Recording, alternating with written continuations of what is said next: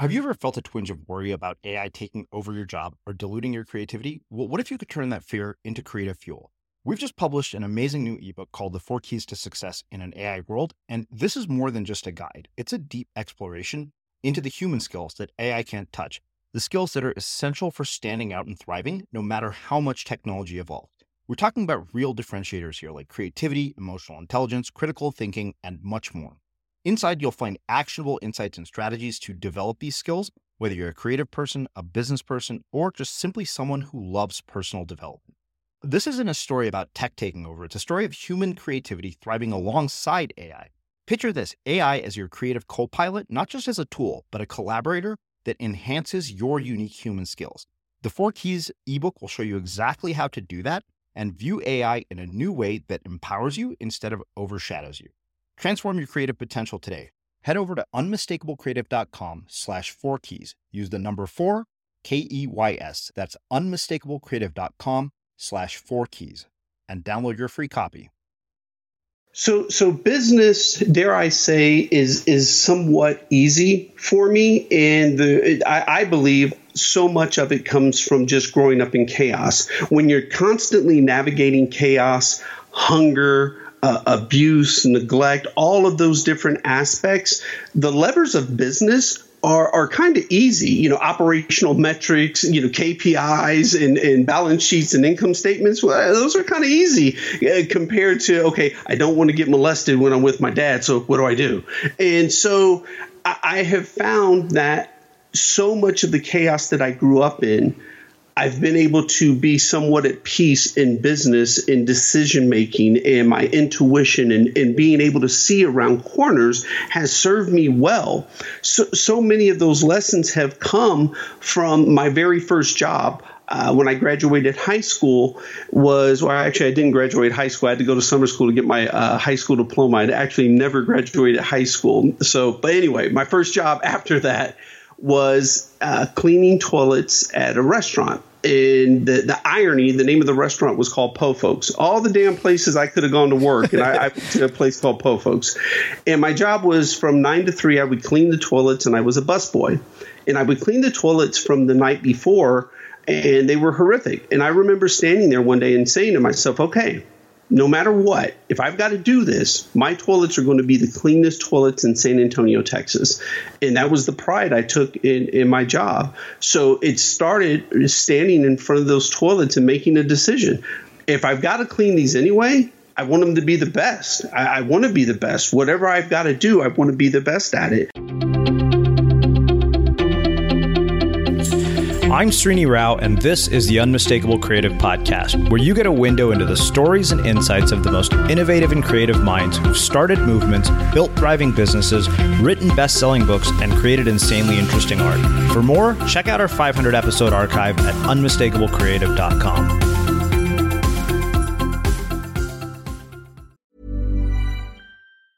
There's never been a faster or easier way to start your weight loss journey than with PlushCare.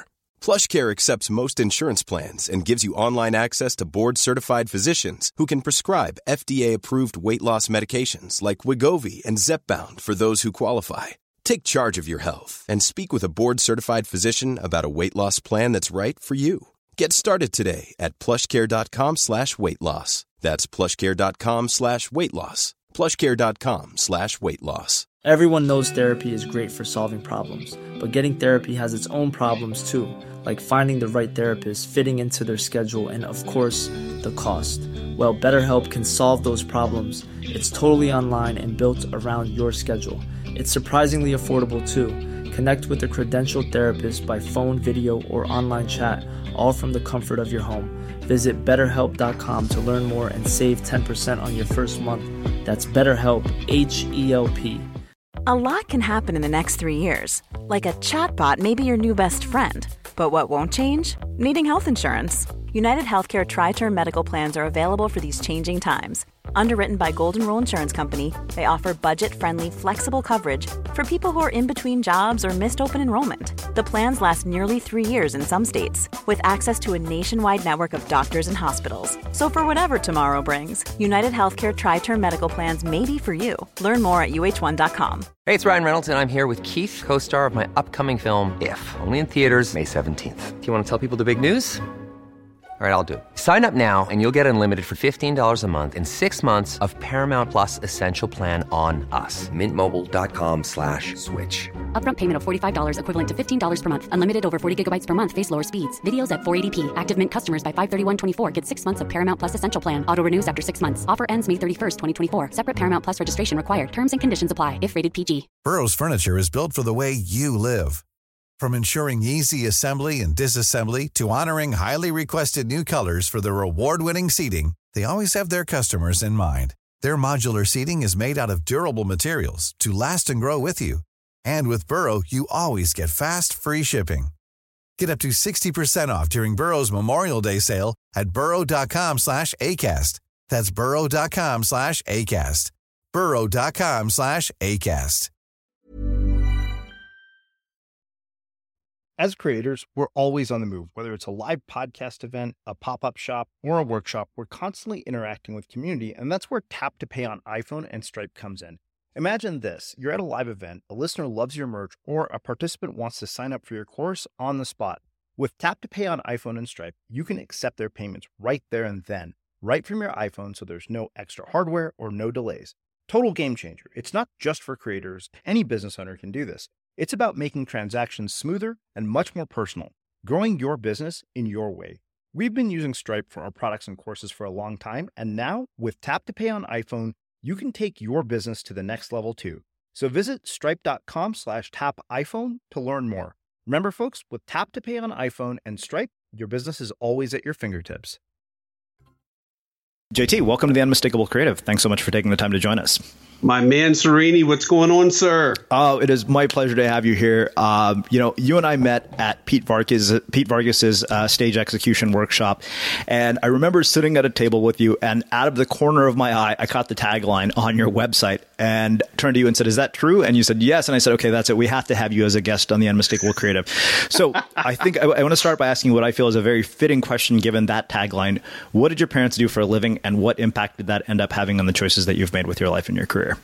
Wow. So my father was a black pimp and drug dealer in the 1970s. And let me clarify that, because somewhere along the line, our society has turned the word pimp into a positive. Pimp my ride, pimp my house. And that's not the pimp definition that I know. My father put women on a street corner. They sold their bodies for money. And my father took every dollar that they made. So my father was a pimp and drug dealer.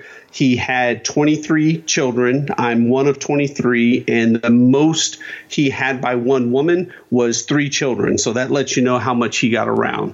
And my mother, she's a white woman, and she was raised in a 1950s institutional orphanage where, readily and every day there was abuse and neglect. So those are my parents. That's what I came into the world. My parents were never married.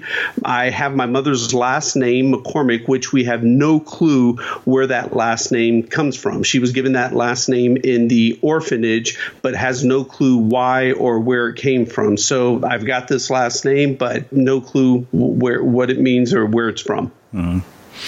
So what was your childhood like as a result of this? And, having watched this, what impact did it have on your relationships and the decisions you made about how you would be as an adult? It had many different aspects.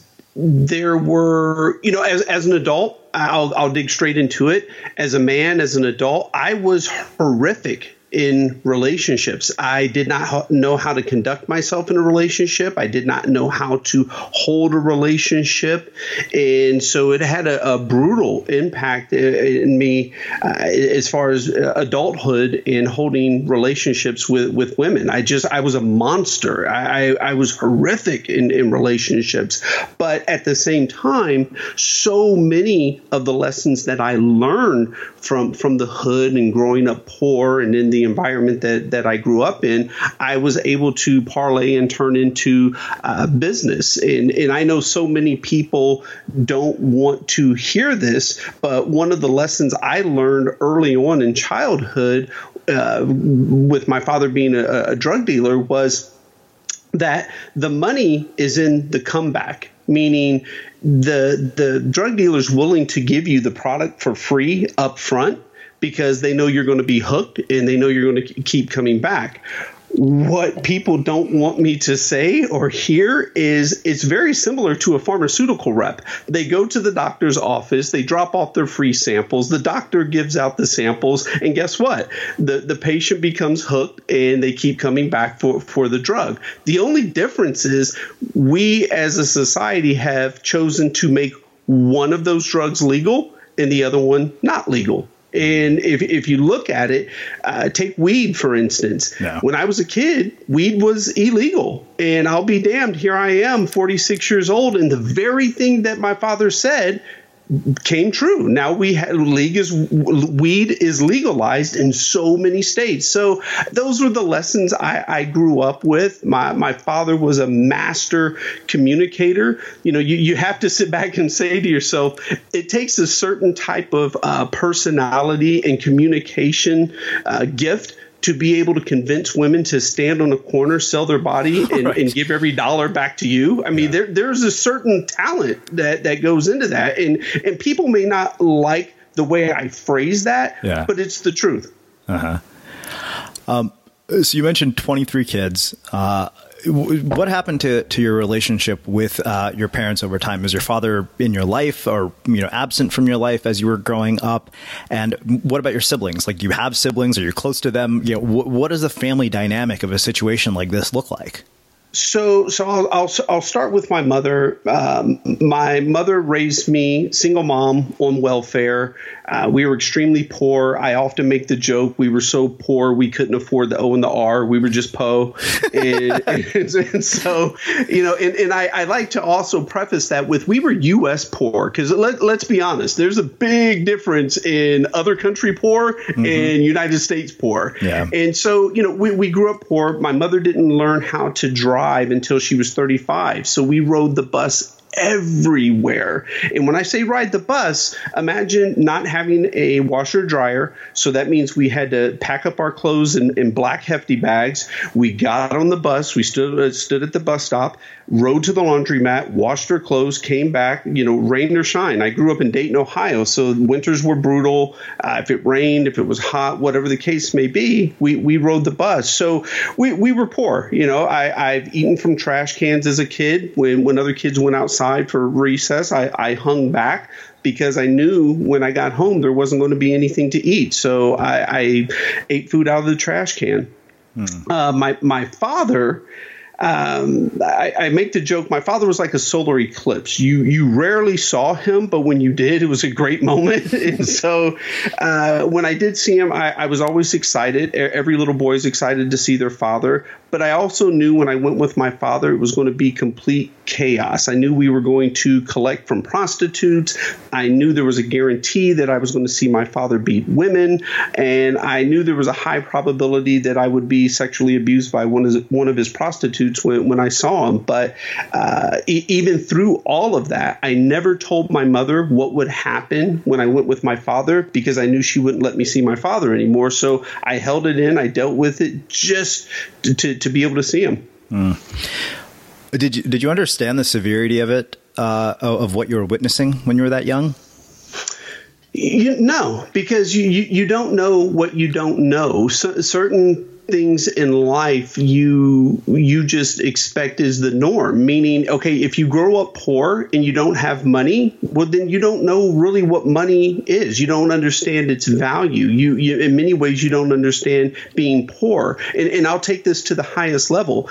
Most neurosurgeons, which is one of the highest paid careers in our country, they are not good at financial planning. Why? Because they're so wrapped up in their career that they don't manage their money. Many of them have poor credit. Many of them live check to check because they just blow through their money. You don't know what you don't know. So when I was poor, I didn't always know I was poor, and I didn't always understand that what I was seeing and what I experienced was not a good thing for a child to go through. But I did understand that many times there was a lot of, excuse my language, horrific shit that went on. Seeing my dad beat women, watching the police raid his house. It's just, it was complete chaos.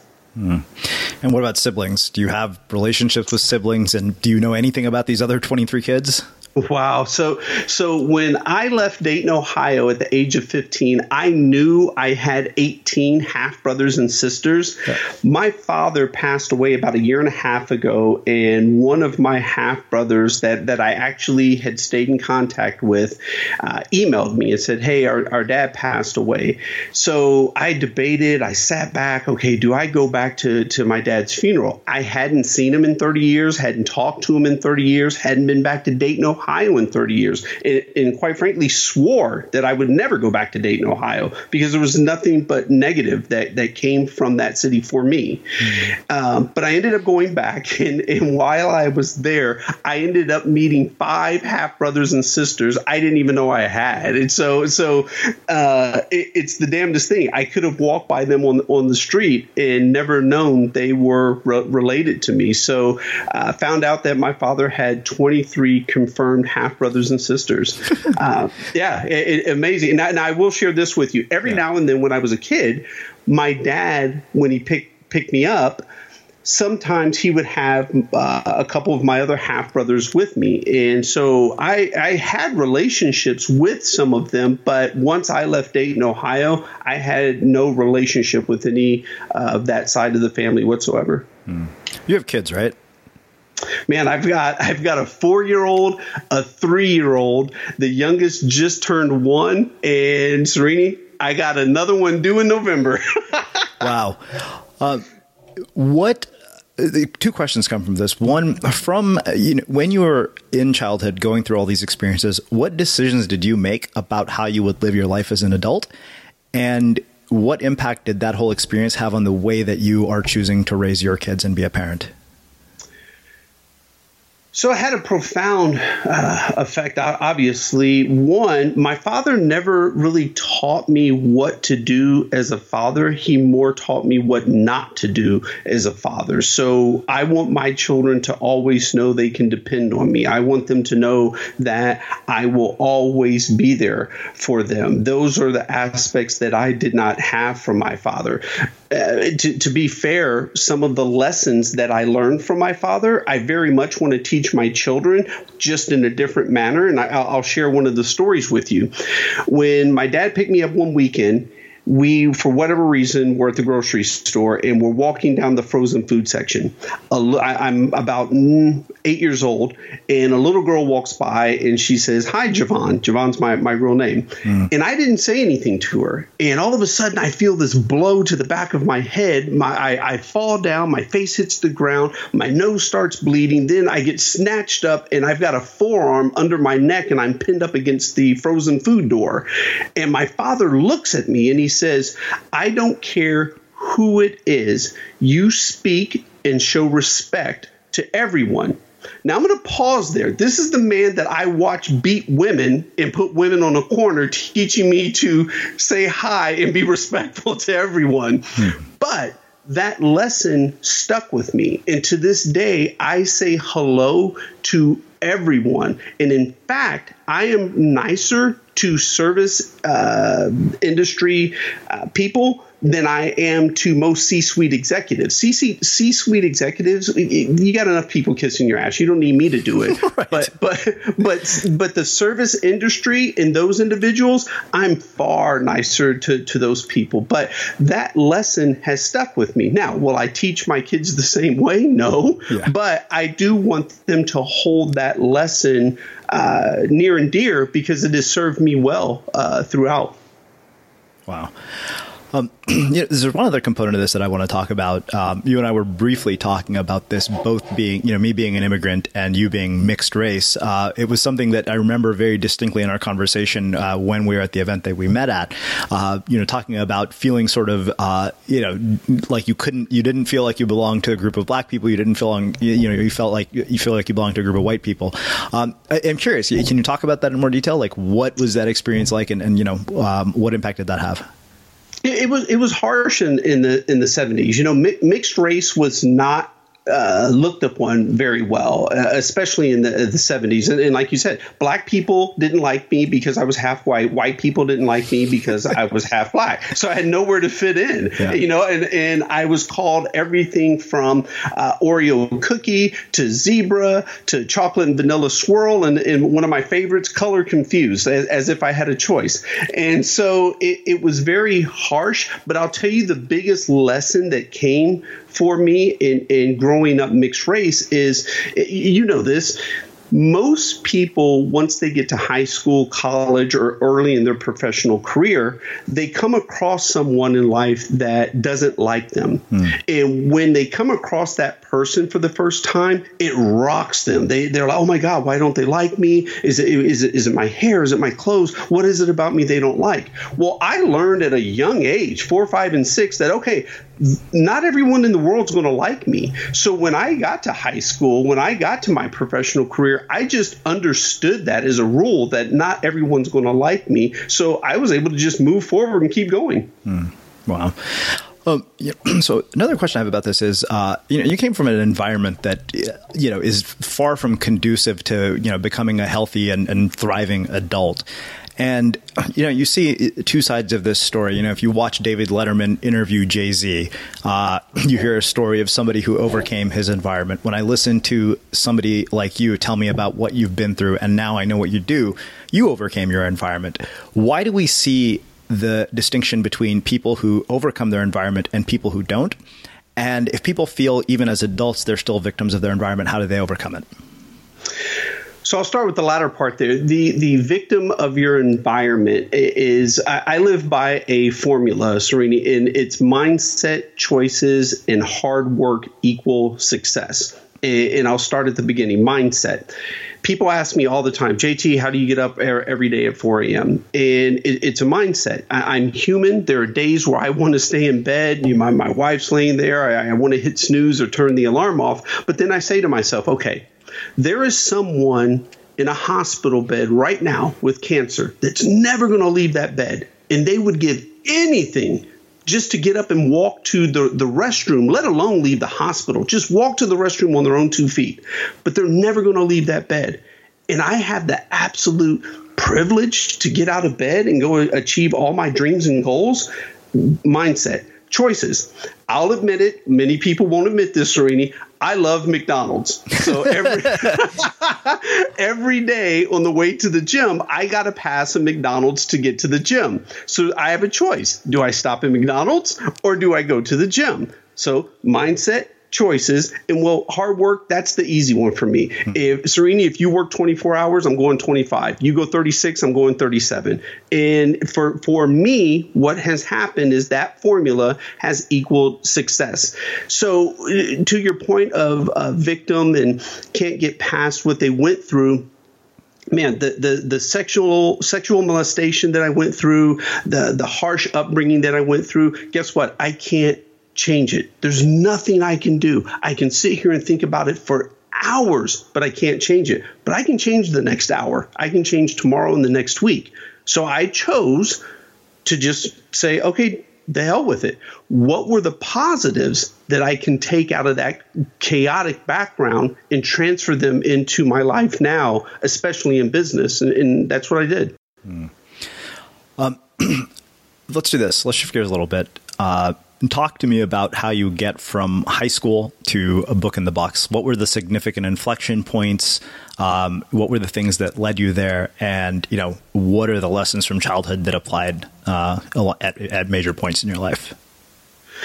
So business, dare I say, is somewhat easy for me. And I believe so much of it comes from just growing up in chaos. When you're constantly navigating chaos, hunger, abuse, neglect, all of those different aspects, the levers of business are kind of easy, operational metrics, KPIs and balance sheets and income statements. Well, those are kind of easy compared to, okay, I don't want to get molested when I'm with my dad. So what do I do? And so I have found that so much of the chaos that I grew up in, I've been able to be somewhat at peace in business, in decision making, and my intuition and being able to see around corners has served me well. So many of those lessons have come from my very first job. When I graduated high school I didn't graduate high school. I had to go to summer school to get my high school diploma. I actually never graduated high school. But anyway, my first job after that was cleaning toilets at a restaurant. And the irony, the name of the restaurant was called Po Folks. All the damn places I could have gone to work, and I went to a place called Po Folks. And my job was from 9 to 3. I would clean the toilets, and I was a busboy. And I would clean the toilets from the night before, and they were horrific. And I remember standing there one day and saying to myself, okay, no matter what, if I've got to do this, my toilets are going to be the cleanest toilets in San Antonio, Texas. And that was the pride I took in my job. So it started standing in front of those toilets and making a decision.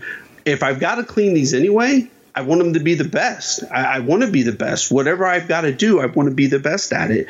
So from there, I went into I got a job in the mailroom at an insurance company, and that's really where my eyes were open as far as business. I got to see people in suits. I got to see how people communicate, how they shake hands, how they say hello, greet one another. And I'm big on observation. I just soaked in everything that was going on around me.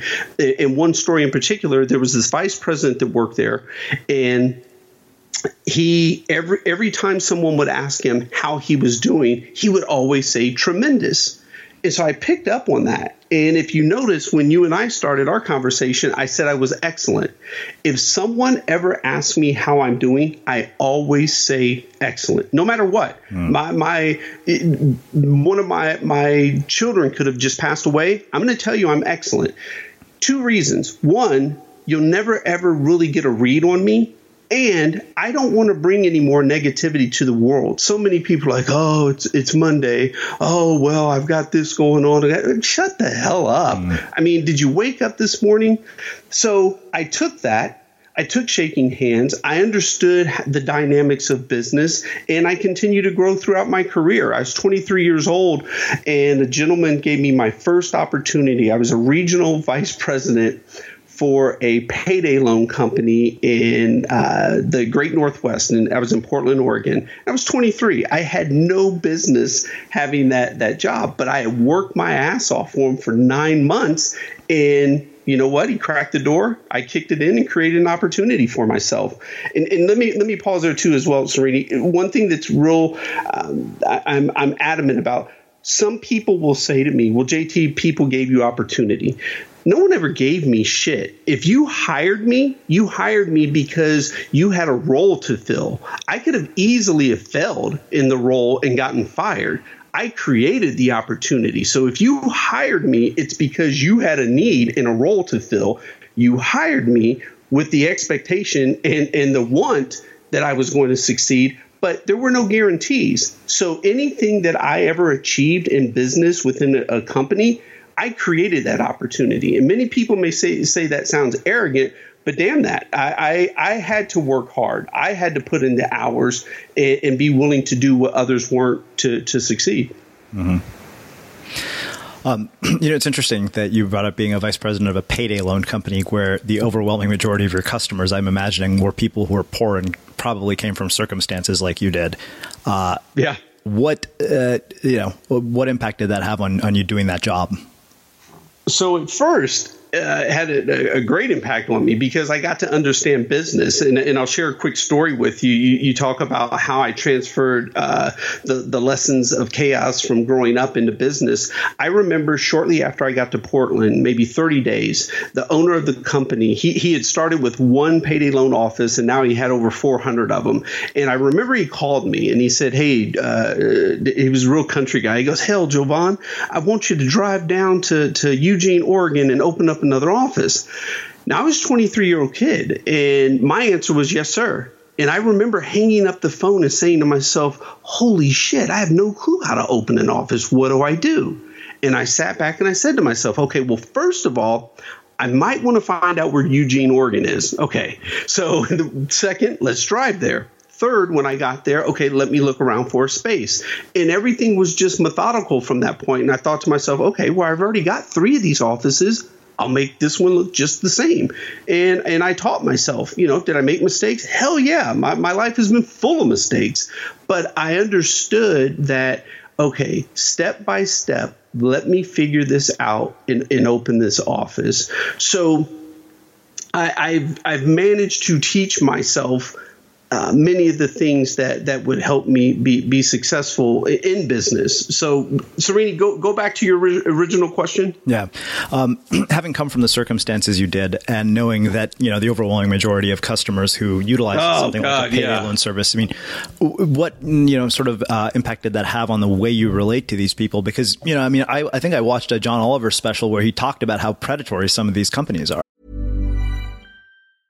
Hiring for your small business? If you're not looking for professionals on LinkedIn, you're looking in the wrong place. That's like looking for your car keys in a fish tank. LinkedIn helps you hire professionals you can't find anywhere else, even those who aren't actively searching for a new job but might be open to the perfect role. In a given month, over 70% of LinkedIn users don't even visit other leading job sites. So start looking in the right place. With LinkedIn, you can hire professionals like a professional. Post your free job on linkedin.com/people today. Everyone knows therapy is great for solving problems, but getting therapy has its own problems too, like finding the right therapist, fitting into their schedule, and of course, the cost. Well, BetterHelp can solve those problems. It's totally online and built around your schedule. It's surprisingly affordable too. Connect with a credentialed therapist by phone, video, or online chat, all from the comfort of your home. Visit BetterHelp.com to learn more and save 10% on your first month. That's BetterHelp, H-E-L-P. Since 2013, Bombas has donated over 100 million socks, underwear, and T-shirts to those facing homelessness. If we counted those on air, this ad would last over 1,157 days. But if we counted the time it takes to make a donation possible, it would take just a few clicks. Because every time you make a purchase, Bombas donates an item to someone who needs it. Go to bombas.com/ACAST and use code ACAST for 20% off your first purchase. That's bombas.com/ACAST, code ACAST. Hey, it's Ryan Reynolds, and I'm here with Keith, co-star of my upcoming film, If, only in theaters May 17th. Do you want to tell people the big news? All right, I'll do it. Sign up now and you'll get unlimited for $15 a month and 6 months of Paramount Plus Essential Plan on us. MintMobile.com/switch. Upfront payment of $45 equivalent to $15 per month. Unlimited over 40 gigabytes per month. Face lower speeds. Videos at 480p. Active Mint customers by 531.24 get 6 months of Paramount Plus Essential Plan. Auto renews after 6 months. Offer ends May 31st, 2024. Separate Paramount Plus registration required. Terms and conditions apply if rated PG. Life is full of what-ifs. Some awesome. Like what if AI could fold your laundry? And some, well, less awesome. Like what if you have unexpected medical costs? United Healthcare can help get you covered with Health Protector Guard fixed indemnity insurance plans. They supplement your primary plan to help you manage out-of-pocket costs. No deductibles, no enrollment periods, and especially no more what-ifs. Visit UH1.com to find the Health Protector Guard plan for you.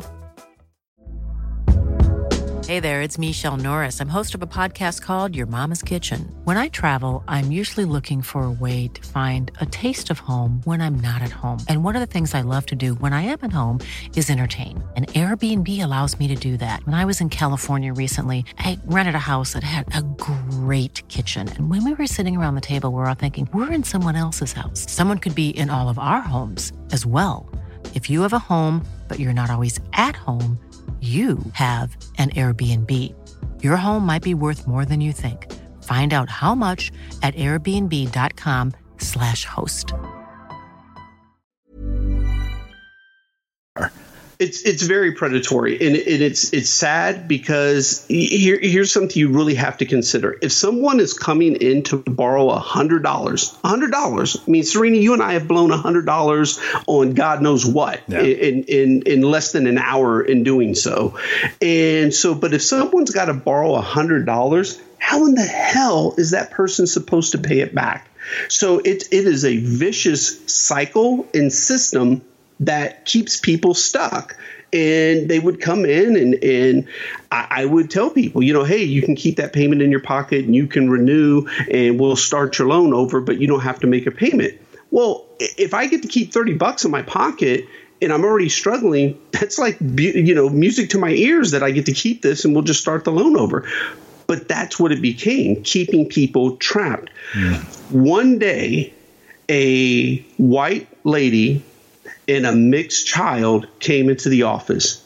And it was at that moment, I had been in Portland for 3 years. And it was that moment I looked and I saw my mom in that woman and me in that child.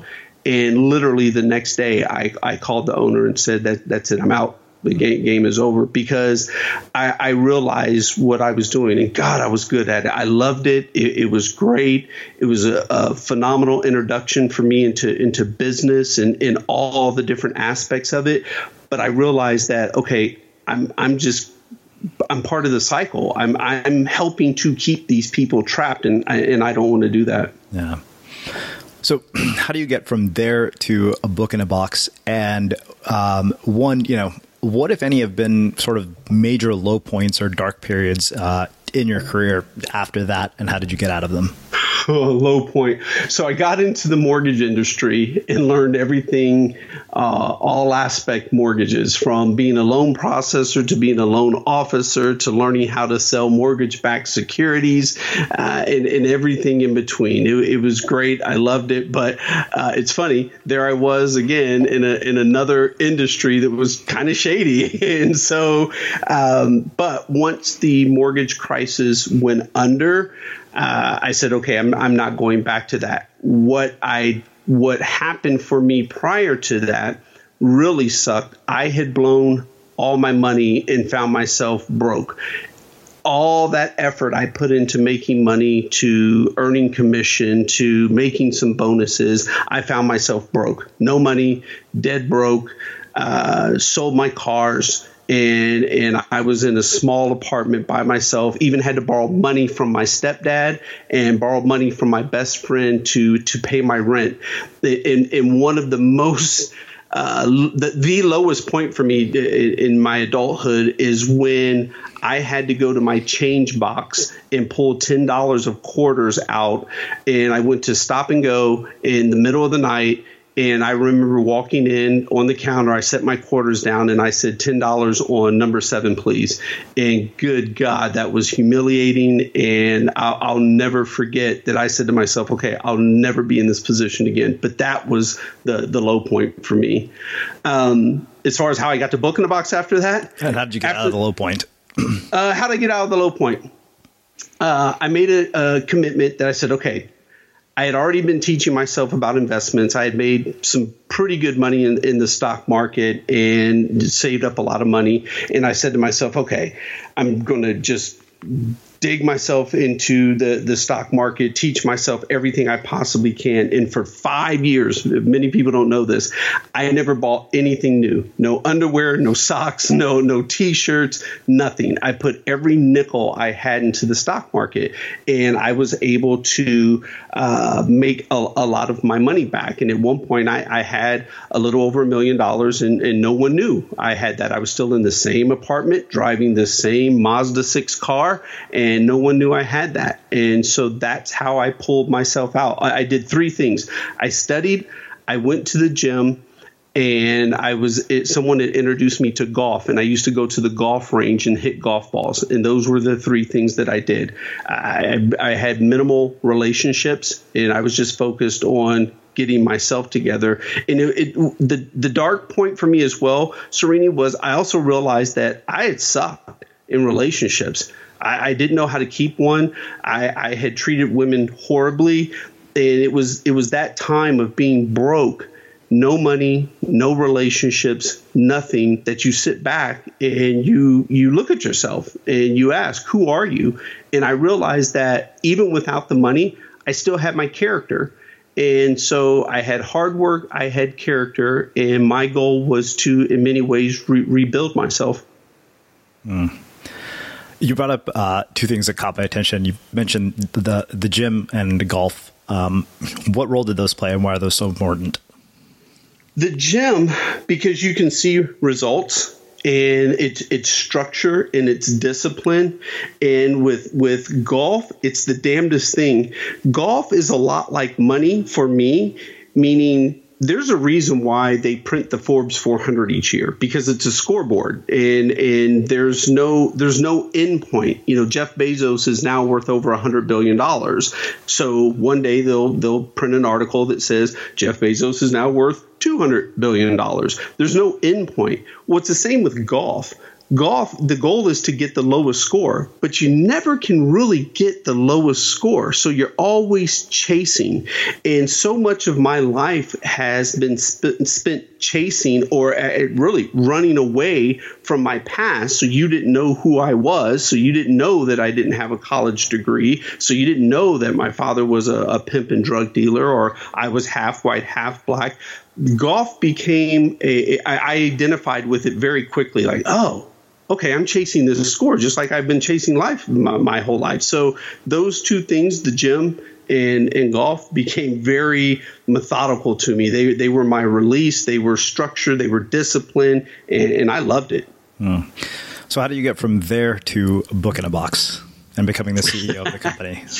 So I was out of work, and I started getting bored around the 6-month point.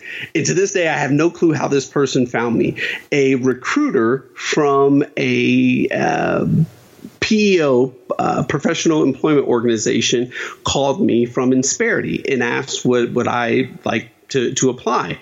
I had never heard of the company, never heard of a PEO. So I said, okay, I'm bored. Why not?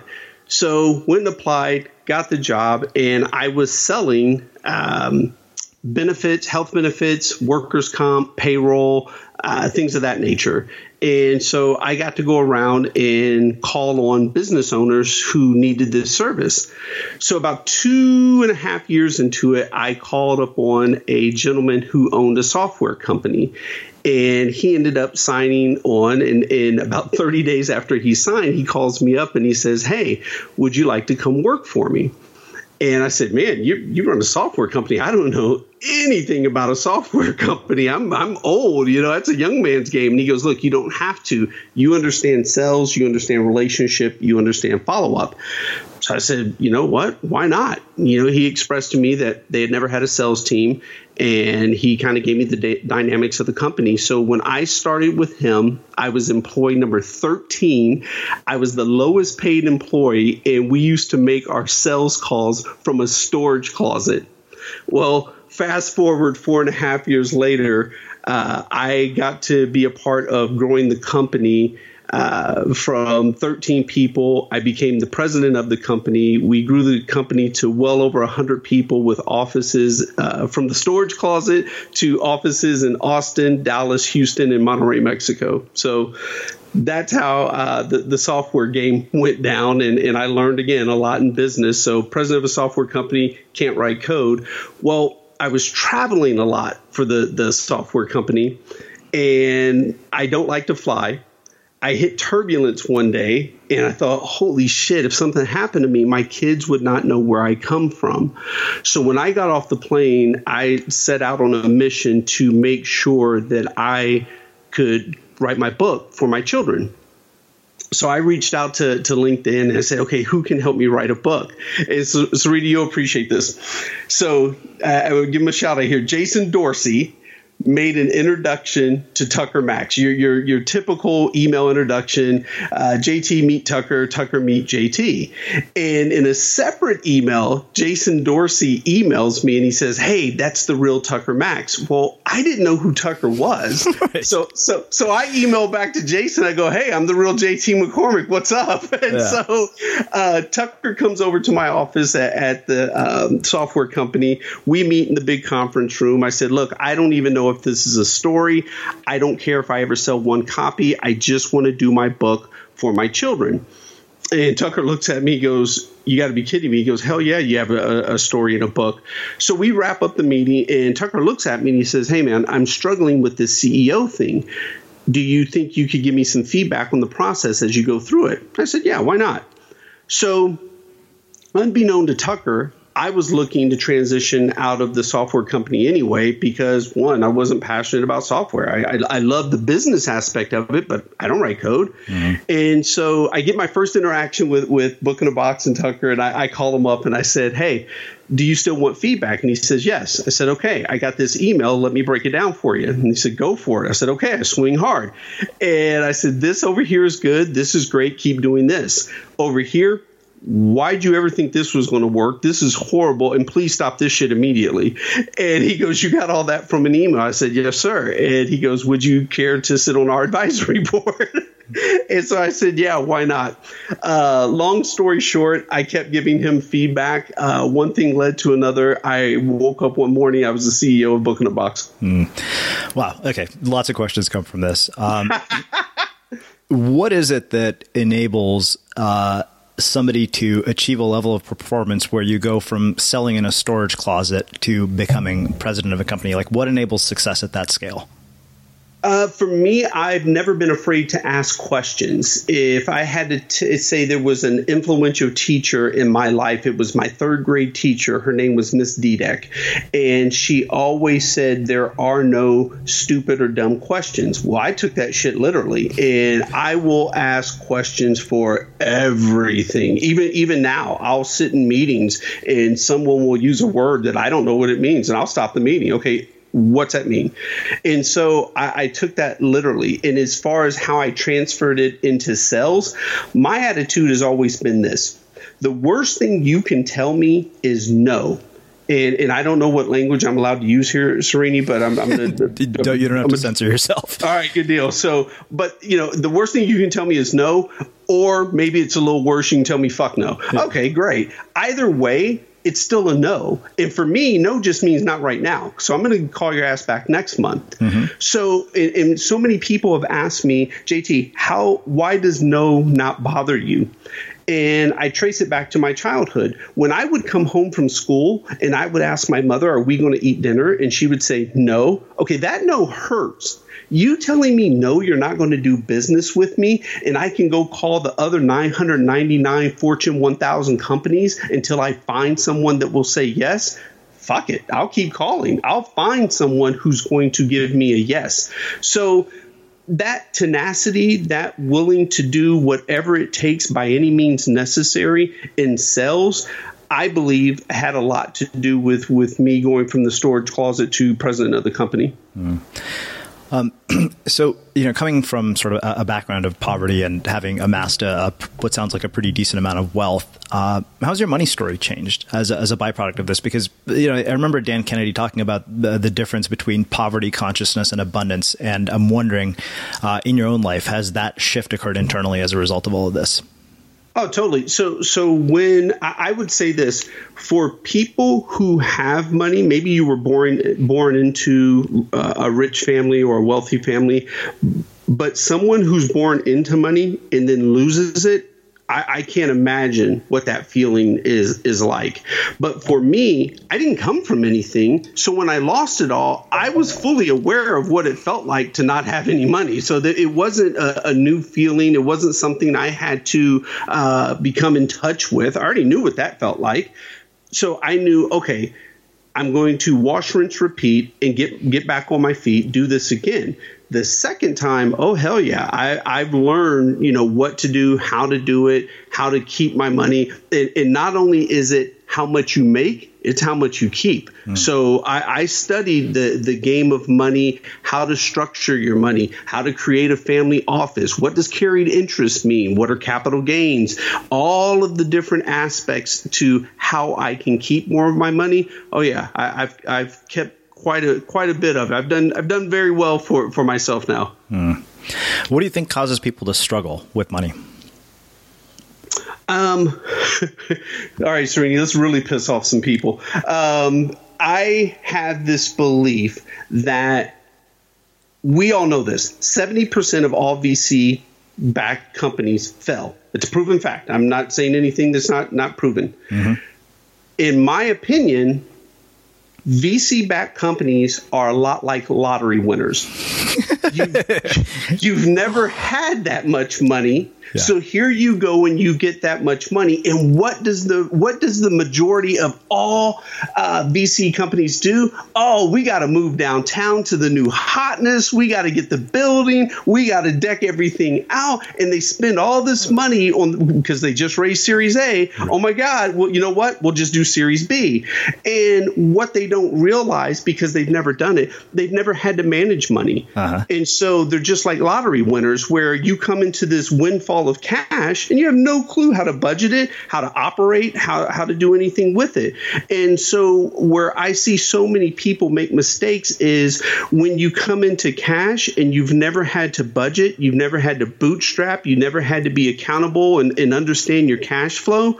It's a recipe for disaster. And so athletes, lottery winners, and VC-backed companies all have the same thing in common. It's interesting you say that, because I think last year, for the first time, I was making money that was substantially more than I had in a long time between writing books and doing speaking gigs. But I also remember very distinctly from my speaking agent, he said, put aside 50% of everything you earn. He said, because it will slow down. There is a point at which you may have to weather the storm. And that's been this year. And amazingly enough, if I hadn't done that, I would be really screwed right now. Yeah. Yeah, it's and that's the piece where, again, if you've never had to manage cash flow, you don't know what to do. And this isn't a knock on athletes, but we sit back and you're like, oh, my God, he made $100 million over his career. How is he broke? Well, I'll tell you how he's broke. That individual came from the hood or a family with no money, poor, got a college scholarship that they didn't pay for. So they were in college for free, still nothing to manage. And then I get drafted into whatever league and I get this signing bonus and I make X amount of dollars over the next 7 to 10 years. But along the way, I've never had to budget anything. I have no clue what to do. And I have this belief that it's just going to keep raining cash. And you wake up one day and you realize, of this $100 million I just made, about 45 to 50% of it I've got to give to the government. So I technically only made $50 million. Oh, but I've already spent 45 of it. So yeah, when you look back at the formula, man, it's common sense. It's not hard to figure out how these people end up broke. Yeah, it's funny. I mean, I remember even Mark Cuban in an interview with Chase Jarvis, as an investor, says you should avoid taking other people's money at all costs.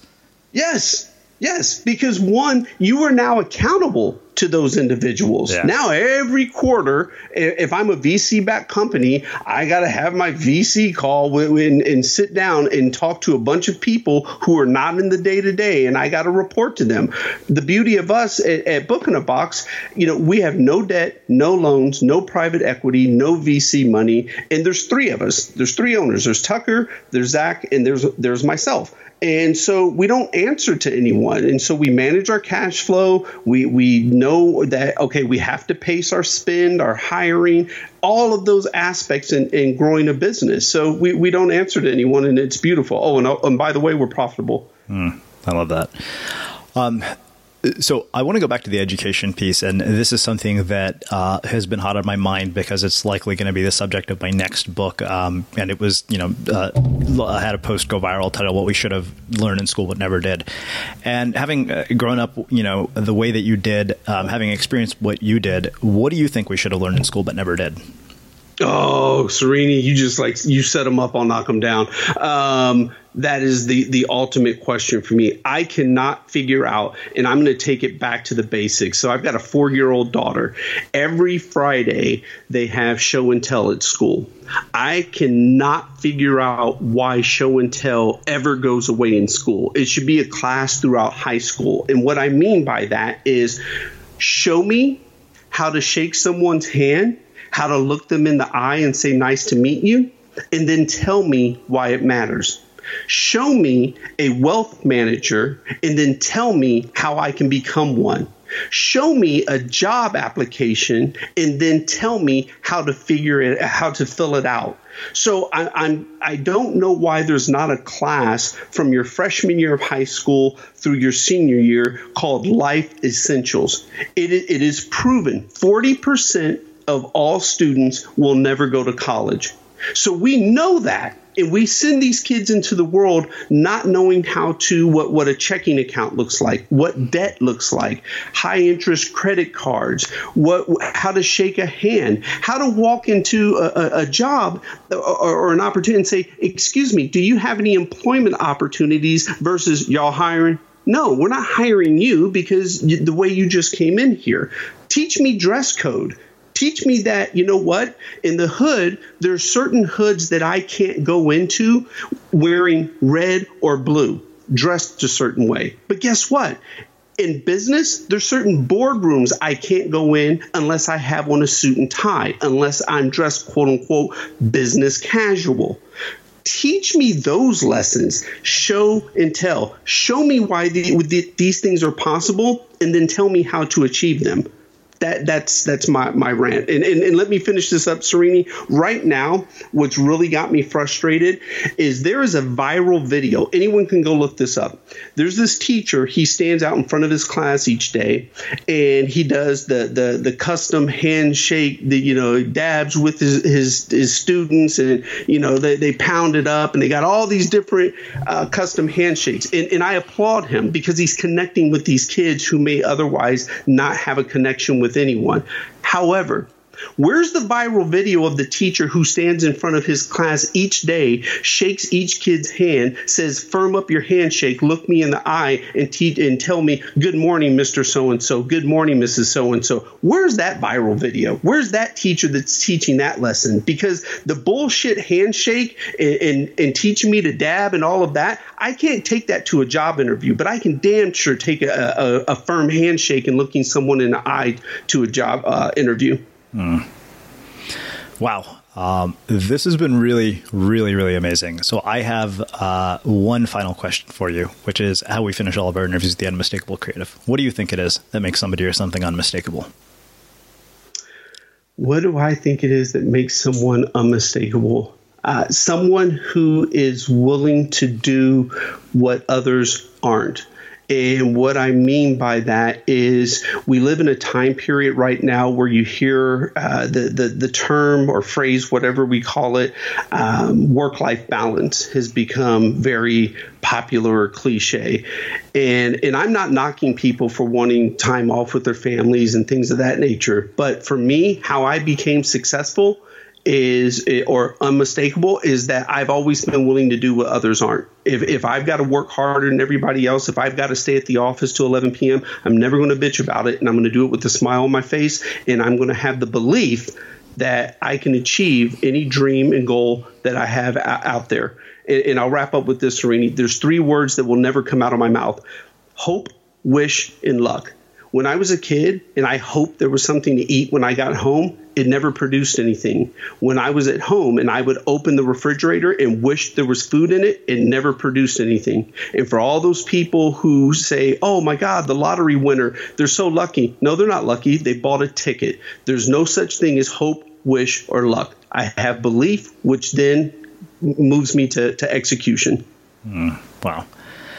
Well, I think that makes a really fitting end to our conversation. This has been one of my favorite conversations I've had on the show all year. So I can't thank you enough for taking the time to join us and share all of this with our listeners. Where can people find out more about you and your work? Wow. So I've got my personal website, jtmccormick.com. My book you can find on Amazon. It's called I Got There, How I Overcame Racism, Poverty, and Abuse to Achieve the American Dream. And of course, you can find us at bookinabox.com. Awesome. And for everybody listening, we will wrap the show with that. Thank you for listening to this episode of the Unmistakable Creative Podcast. While you were listening, were there any moments you found fascinating, inspiring, instructive, maybe even heartwarming? Can you think of anyone, a friend or a family member who would appreciate this moment? If so, take a second and share today's episode with that one person, because good ideas and messages are meant to be shared. Planning for your next trip? Elevate your travel style with Quince. Quince has all the jet-setting essentials you'll want for your next getaway, like European linen, premium luggage options, buttery soft Italian leather bags, and so much more. And is all priced at 50 to 80% less than similar brands. Plus, Quince only works with factories that use safe and ethical manufacturing practices. Pack your bags with high-quality essentials you'll be wearing for vacations to come with Quince. Go to quince.com/pack for free shipping and 365-day returns. Mom deserves the best, and there's no better place to shop for Mother's Day than Whole Foods Market. They're your destination for unbeatable savings, from premium gifts to show-stopping flowers and irresistible desserts. Start by saving 33% with Prime on all body care and candles. Then get a 15-stem bunch of tulips for just $9.99 each with Prime. Round out Mom's menu with festive rosé, irresistible berry chantilly cake, and more special treats. Come celebrate Mother's Day at Whole Foods Market. Imagine the softest sheets you've ever felt. Now imagine them getting even softer over time. That's what you'll feel with Boll & Branch's organic cotton sheets. In a recent customer survey, 96% replied that Boll & Branch sheets get softer with every wash. Start getting your best night's sleep in these sheets that get softer and softer for years to come. Try their sheets with a 30-night guarantee. Plus, get 15% off your first order at bollandbranch.com. Code BUTTERY. Exclusions apply. See site for details. Have you ever felt a twinge of worry about AI taking over your job or diluting your creativity? Well, what if you could turn that fear into creative fuel? We've just published an amazing new ebook called The 4 Keys to Success in an AI World, and this is more than just a guide. It's a deep exploration into the human skills that AI can't touch, the skills that are essential for standing out and thriving, no matter how much technology evolves. We're talking about real differentiators here, like creativity, emotional intelligence, critical thinking, and much more. Inside, you'll find actionable insights and strategies to develop these skills, whether you're a creative person, a business person, or just simply someone who loves personal development. This isn't a story about tech taking over. It's a story of human creativity thriving alongside AI. Picture this, AI as your creative co-pilot, not just as a tool, but a collaborator that enhances your unique human skills. The 4 Keys ebook will show you exactly how to do that and view AI in a new way that empowers you instead of overshadows you. Transform your creative potential today. Head over to unmistakablecreative.com/4keys. Use the number 4, KEYS. That's unmistakablecreative.com/4keys and download your free copy.